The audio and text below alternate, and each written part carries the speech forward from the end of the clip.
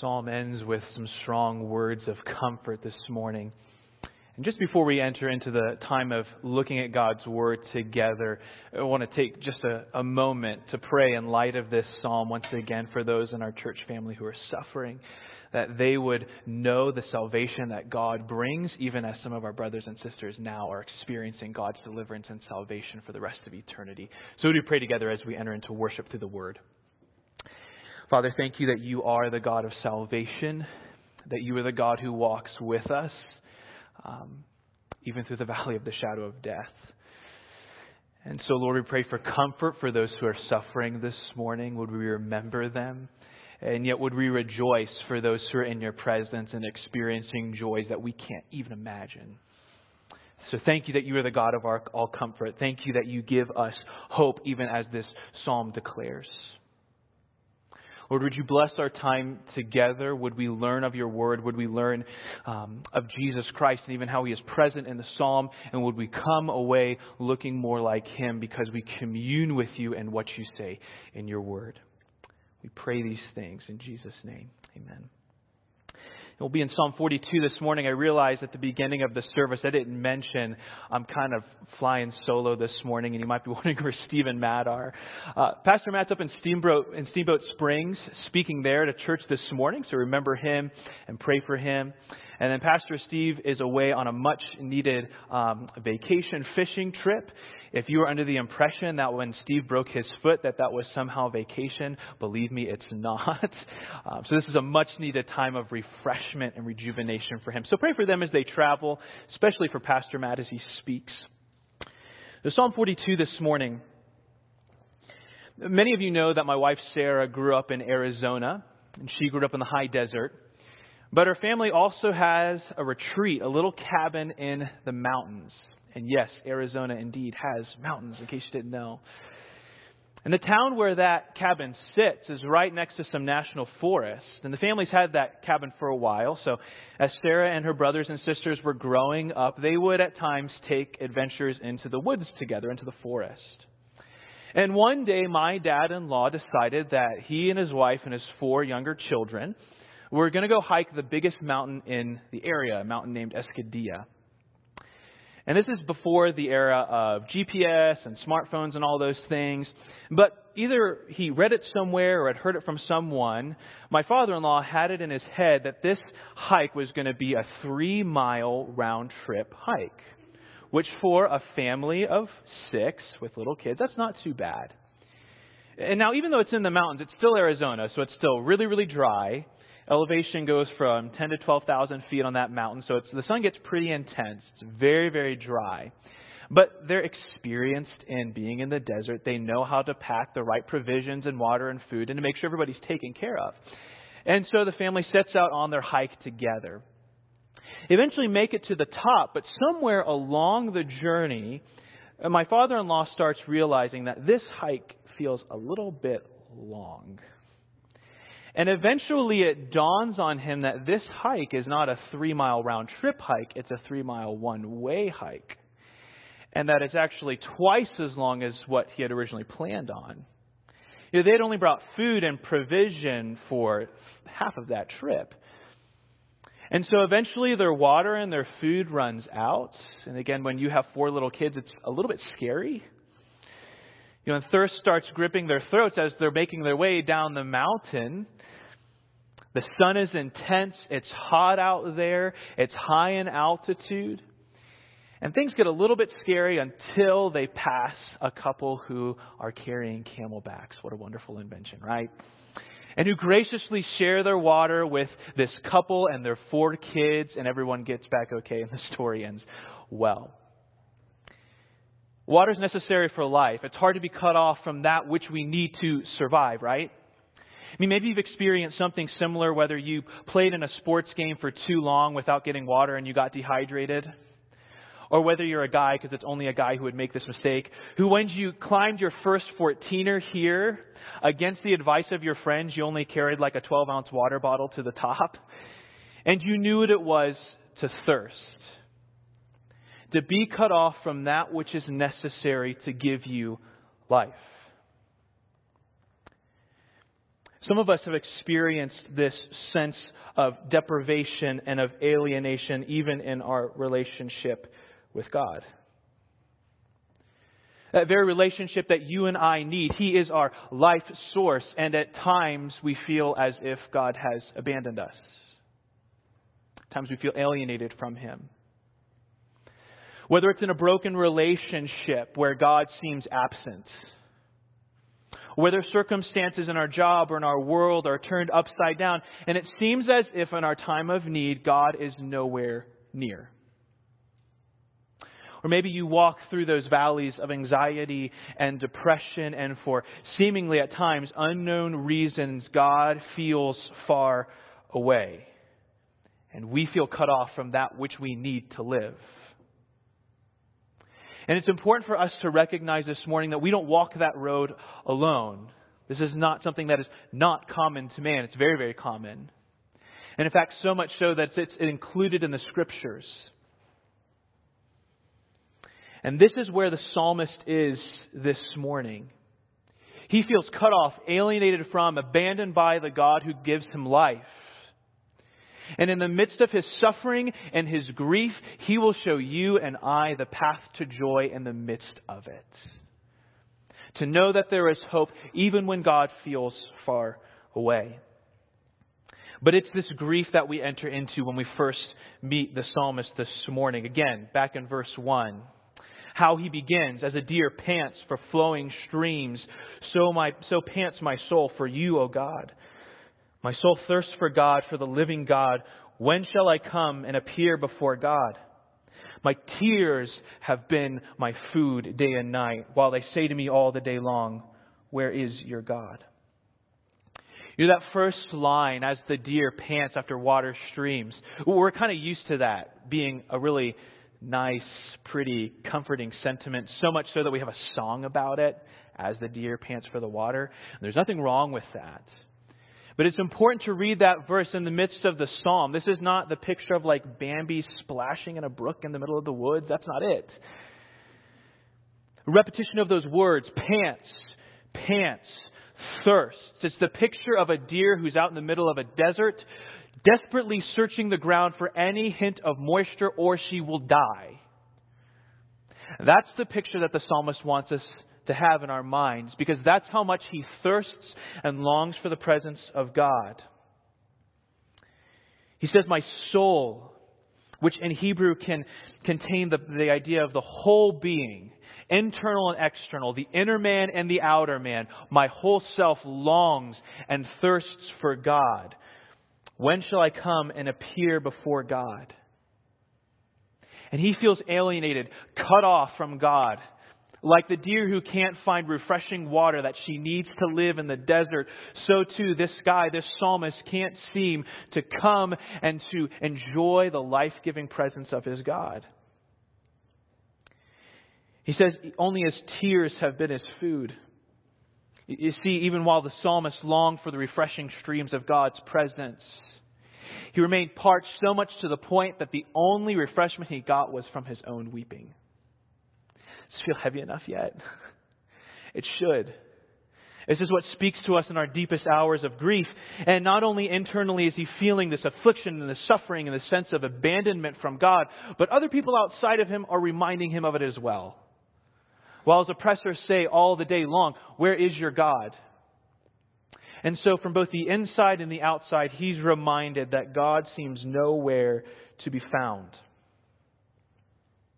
But why is this? And in verse 4, he explains. Why is it that he feels this sense of alienation? It says, these things I remember as I pour out my soul.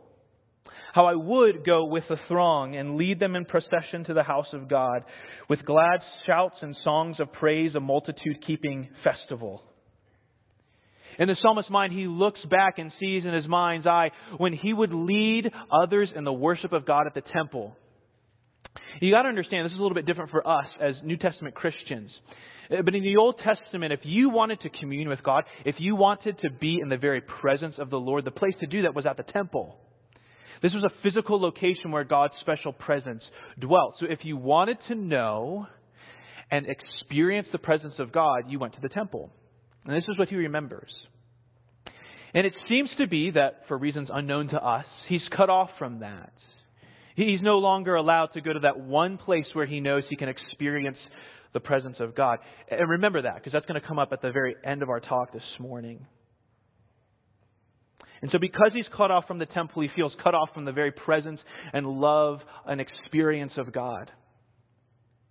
For a lot of us, this is maybe hard to understand, the desperation with which the psalmist feels this abandonment. So thought, how do we illustrate that? How do we picture the depth of his anxiety in this situation? And I'm reminded of my sister-in-law, Jessica. She's spent the last several years overseas in Albania, and she went there to help a missionary family. And one of the ministries that happened upon her, though she didn't really expect it, was that she would be working with and serving Albanian orphan girls, junior high school age girls. And not only would Jessica teach them English, she would become really an older sister to them, befriending, mentoring, shepherding them. A lot of these girls, when they end up in the orphanage, their parents are actually still living, but they've been abandoned by them. They've been given up by them.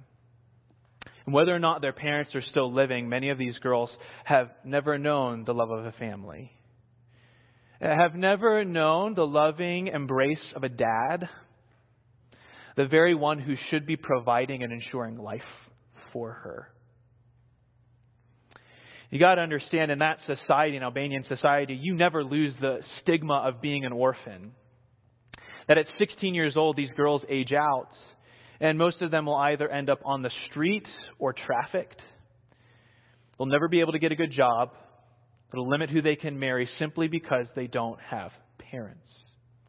And so just like the psalmist's enemies reminded him that he was without the life-giving presence of his God, so that society continually reminds those girls that they are without hope in the world because they're without a family. That's the sort of alienation and the abandonment that the psalmist feels.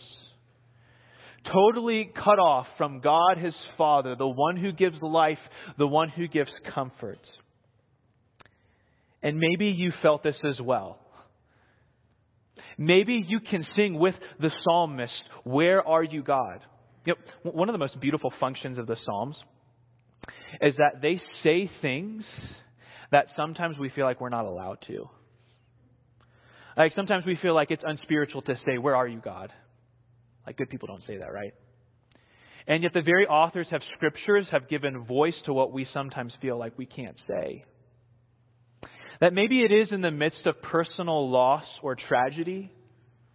It's the loss of a spouse, the loss of a parent, the loss of a child. Maybe even as we heard this morning, our dear sister who's watching her daughter go into hospice. It's something that no parent should have to do. And it's in those times where a lot of folks might say, yes, I have never known the presence of God so clearly as in those situations, but that's not true for all of us. At times it's in the midst of those tragedies when God seems, in fact, the farthest away. And maybe again, it's in the midst of those broken relationships where we can't seem to shepherd our children well, and the more we work, the harder we work, the further they seem to be from God. Or there's a broken relationship in our family, and it seems like God is nowhere present bringing reconciliation and bringing peace. Maybe for you it's something more abstract, like it would be for me. Maybe to you, the longer you've been in church, the more God has become an academic subject, something to study. I'm in seminary. We're really guilty of this there. Where God has become something like an object in a test tube. He's like a mummy in a museum, something that's really interesting to study, but not anything you'd actually want to have a relationship with. Maybe the more we go into these times of preaching and teaching and we're studying the Word of God, and all of a sudden, without realizing it, there's no warmth of relationship with Him. And we realize all of a sudden God feels far away because He's just a topic for study. It's like when I was an undergrad studying music and studying piano, and you go through these theory classes and you understand the ins and outs of music, it really makes you not be able to enjoy a lot of music anymore. Because every time you listen, you're listening for how this person performs and the theory involved, and you're naturally criticizing and critiquing, and all of a sudden the joy and wonder of music is gone. And sometimes that happens with God too. That sometimes the reason why he feels far away is because we've treated him as a class, as a topic of study, but not the living God who is necessary for our very spiritual life. Sometimes it's for seemingly no reason at all that we sense this alienation from God. Sometimes a lot of us walk through these dark valleys where we used to be able to commune with God in his word because that's where we've heard God speak before to us. And all of a sudden we come to the Bible and it seems nothing more than black words on a white page. I mean, let's be honest, that's real life, right? At times we feel that sense of alienation from God. So know this morning that distance from God, that sense of him not being near, you're not alone in that. The psalmist speaks to that, and there is hope. And in verse 5, he gives us just a really brief glimpse of what this hope looks like. He says, "Why are you cast down, O my soul? And why are you in turmoil within me? Hope in God, for I shall again praise him, my salvation and my God." Now, this refrain comes up at the end of the psalm, and we're going to take a deeper look at it there. What I want you to notice for now is notice right after he gives this exclamation of praise, "Hope in God, for I will again praise him, my salvation and my God." Immediately in the next verse, he goes back into despair. After saying, "Why, my soul? Why are you cast down, O my soul?" He says in verse 6, "My soul is cast down within me." This is important for us to note. All of a sudden, when you read this psalm and you hear these exclamations of joy mixed with these seeming emotional lows, you kind of wonder, is the psalmist actually totally mentally stable here? Because on the one hand, he seems so confident in God's love and protection and his shepherding care, and at the other hand, complains of his abandonment by God. And this is important for us to recognize. That for us, for the believer, that hope and that depression, that joy and that sorrow are often held together in the same person. You know, for those of us walking through those deep valleys of suffering and of persecution and of a sense of distance from God, often we might think that it's not very spiritual for our affections, our emotions to be deeply affected by those things. That really spiritual people plug on and remind themselves only of spiritual truths and always walk with a smile on their face. And that's not what the psalmists do. Even in the midst of holding on to that spiritual joy and the hope that's there, he acknowledges as well how deeply his spirit has been crushed because God's not near him. It's important for us to recognize. Spiritual people don't just bury those things. We express them to the Lord as well, even while we acknowledge his goodness, his faithfulness, and his love. So after that brief note of praise, again in verse 6, he comes back down into this sadness. "My soul is cast down within me. Therefore I remember you from the land of Jordan and of Hermon from Mount Mizar. Deep calls to deep at the roar of your waterfalls. All your breakers and your waves have gone over me." The psalmist at the beginning expressed how he wanted the refreshing presence of God, even as a deer would want the refreshing streams to drink from to quench her thirst. And yet he says, "At the roar of your waterfalls, all your breakers and your waves have gone over me." And it almost seems like God is saying, you want my presence. The only way I'm going to be present with you is to crush you. Your waves and your breakers have rushed over me. It kind of reminds me, this last week, Sarah and I spent time with family over in Ouray, Colorado. I don't know if you've ever been there. One of those peaceful places in the state, I think. It's absolutely gorgeous. And so we enjoyed time with some family, soaked in the hot springs. Highly recommended. But one of the most tranquil spots was right outside the townhome where we were staying. Right next to the yard, there was this beautiful stream, this little brook that ran by. And every morning you could walk out, sit on a rock next to the brook, let that sound overtake you. It was gentle, It was beautiful. It was the kind of place where you would expect a thirsting animal to come and get refreshment. And just the week prior, Sarah had been visiting a friend in L.A., and they went and swam in the ocean together. That's a totally different beast. If you're like me, when I grew up as a kid swimming in the ocean, you'd get like, maybe this is a guy thing, I don't know. You get a little mad at the ocean when it kept slapping you in the face with all the waves over and over again. You don't control the ocean. It's a fearful, powerful thing. At times, a lot of times, it seems like it's working against you to throw you against a rock. Many have lost their lives to it. It's overwhelming. When you're in the ocean, you feel small. And that's the picture that the psalmist has here. He wanted this refreshing stream, this life-giving presence of God, and yet the only way that God seemed present to him was as if an ocean were crushing his soul. Have you ever felt that way? Like maybe if God was present in your life, it's only to work against you. That maybe if you're a parent and you're continually on your knees for your children, begging for God's presence and intervention, that the lower you sank on your knees in prayer, the farther and farther away they seem to be from God. Where in your life maybe everything that could go wrong did go wrong, whether in a job situation or in relationships. That the only way that God seemed to be present is if he was working against you. This is exactly what the writer felt. And again in verse 8, he goes from this brief joy back to despair. By day the Lord commands his steadfast love, and at night his song is with me, a prayer to the God of my life. I say to God, my rock, why have you forgotten me? Why do I go mourning because of the oppression of the enemy? As with a deadly wound in my bones, my adversaries taunt me while they say to me all the day long, where is your God? And again, even after acknowledging the directing love of the Lord, he then goes back to say, but my enemies are reminding me, where is my God? He seems far away. He says, as with a deadly wound in my bones, my adversaries taunt me, that even his very physical body feels the spiritual suffering. And you know this. That the deepest angst that we know as humans doesn't affect just our inner being. That it shuts up our appetites at times. That it causes sleep to fly. This is the depth of the angst that the psalmist feels. So how will the psalmist counsel himself?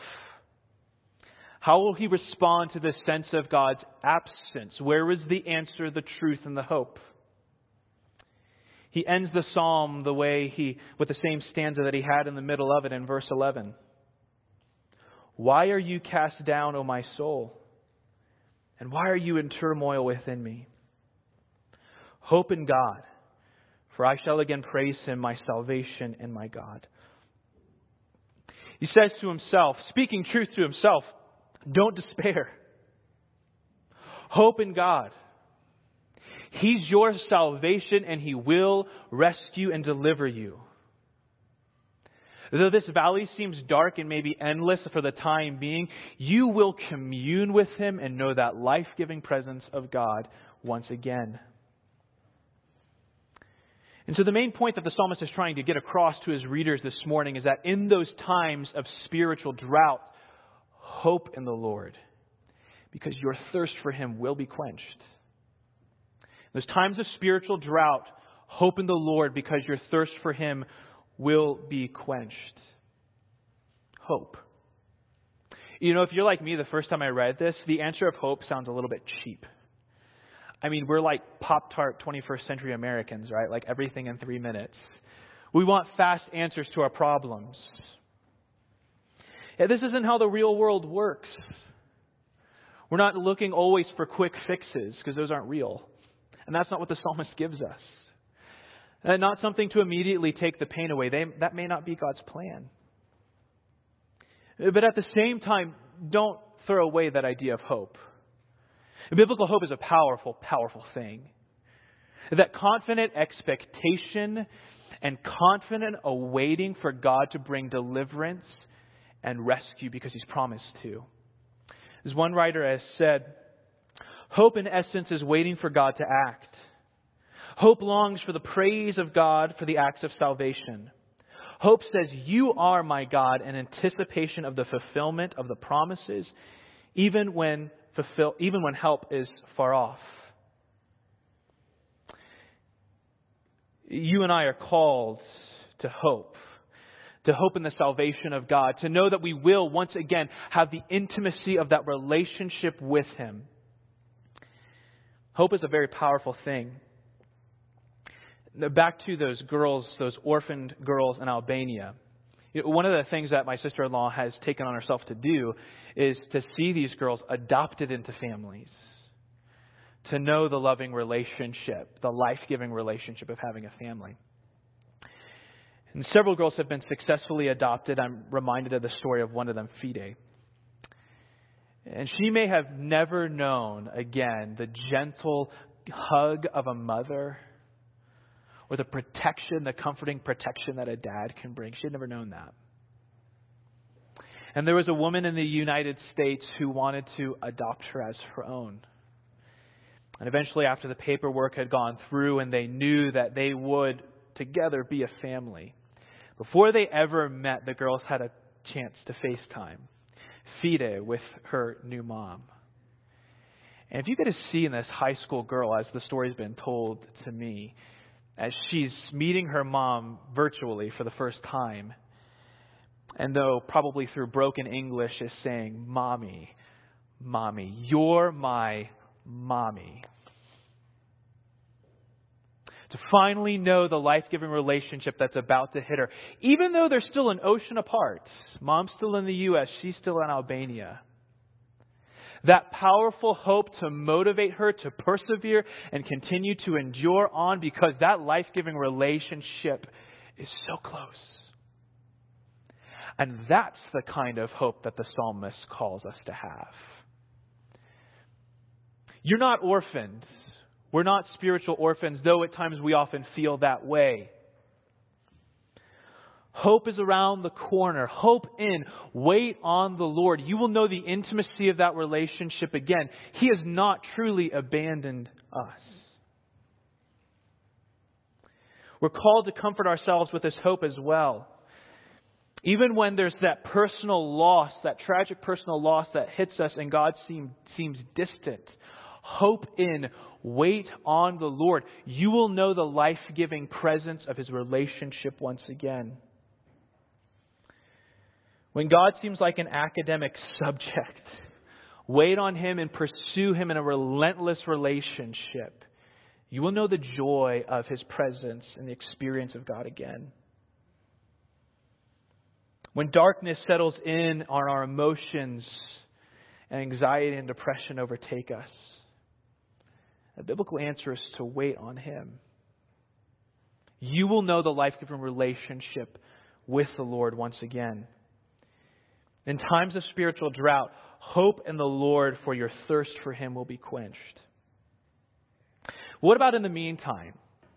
Are there any actionable steps we can take to embrace and to know this hope in our lives?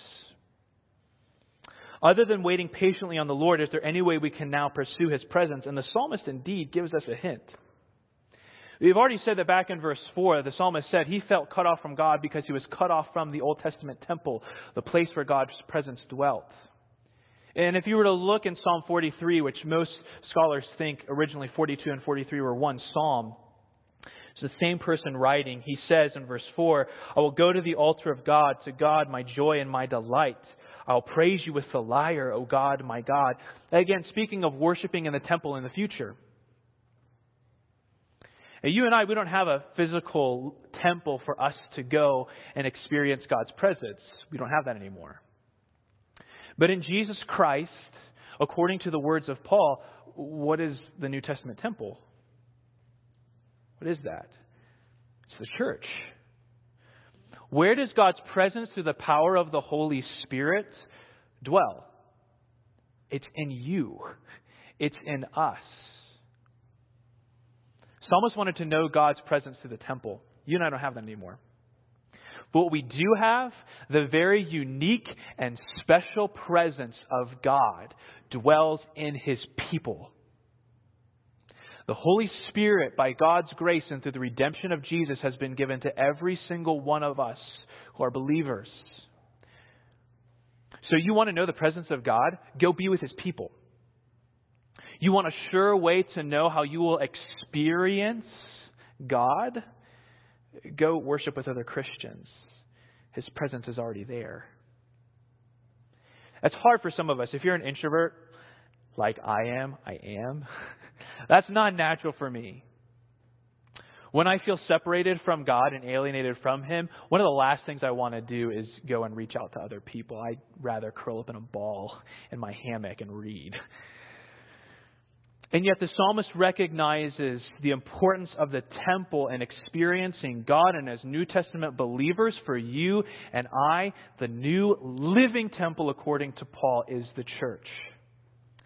And so maybe for you, that's being here and knowing the love and community of a church family and worshiping with one another. For most of us, that takes pursuing relationships outside of these walls. To be with one another, to love and be loved, to know and be known. This is the living temple that through Jesus Christ has been won for us. That's where we'll find the presence of God. And so this morning, do you feel abandoned by God? Do you feel orphaned by Him? Through whatever circumstance may be going on in your life, do you feel as if God is distant, as if He's far away? Know that according to the psalmist, you are not alone. It's common enough that God included it in the Bible. And with the psalmist, hope in the Lord in those times of spiritual drought. Your thirst for Him will be quenched. And in the meantime, know that community, that living temple. Know the presence of God as it's experienced among His children. Know what that is like. I'm thinking of those of our brothers and sisters, specifically our two brothers that we mentioned this morning that have went to be with the Lord. Those who have the ultimate reward of their hope. Who, though they have known the Lord as and have seen Him, as Paul says, as through a glass dimly, and now they see Him face to face. They have the ultimate reward of their hope, perfect communion and relationship. And I wonder what they would say to us in the midst of our grief this morning. To hope, to wait on the Lord. He is a good Father. He is a loving shepherd who doesn't leave His children to despair, but desires that relationship with them. Wait on the Lord. Your thirst for Him will be quenched. Let's pray together.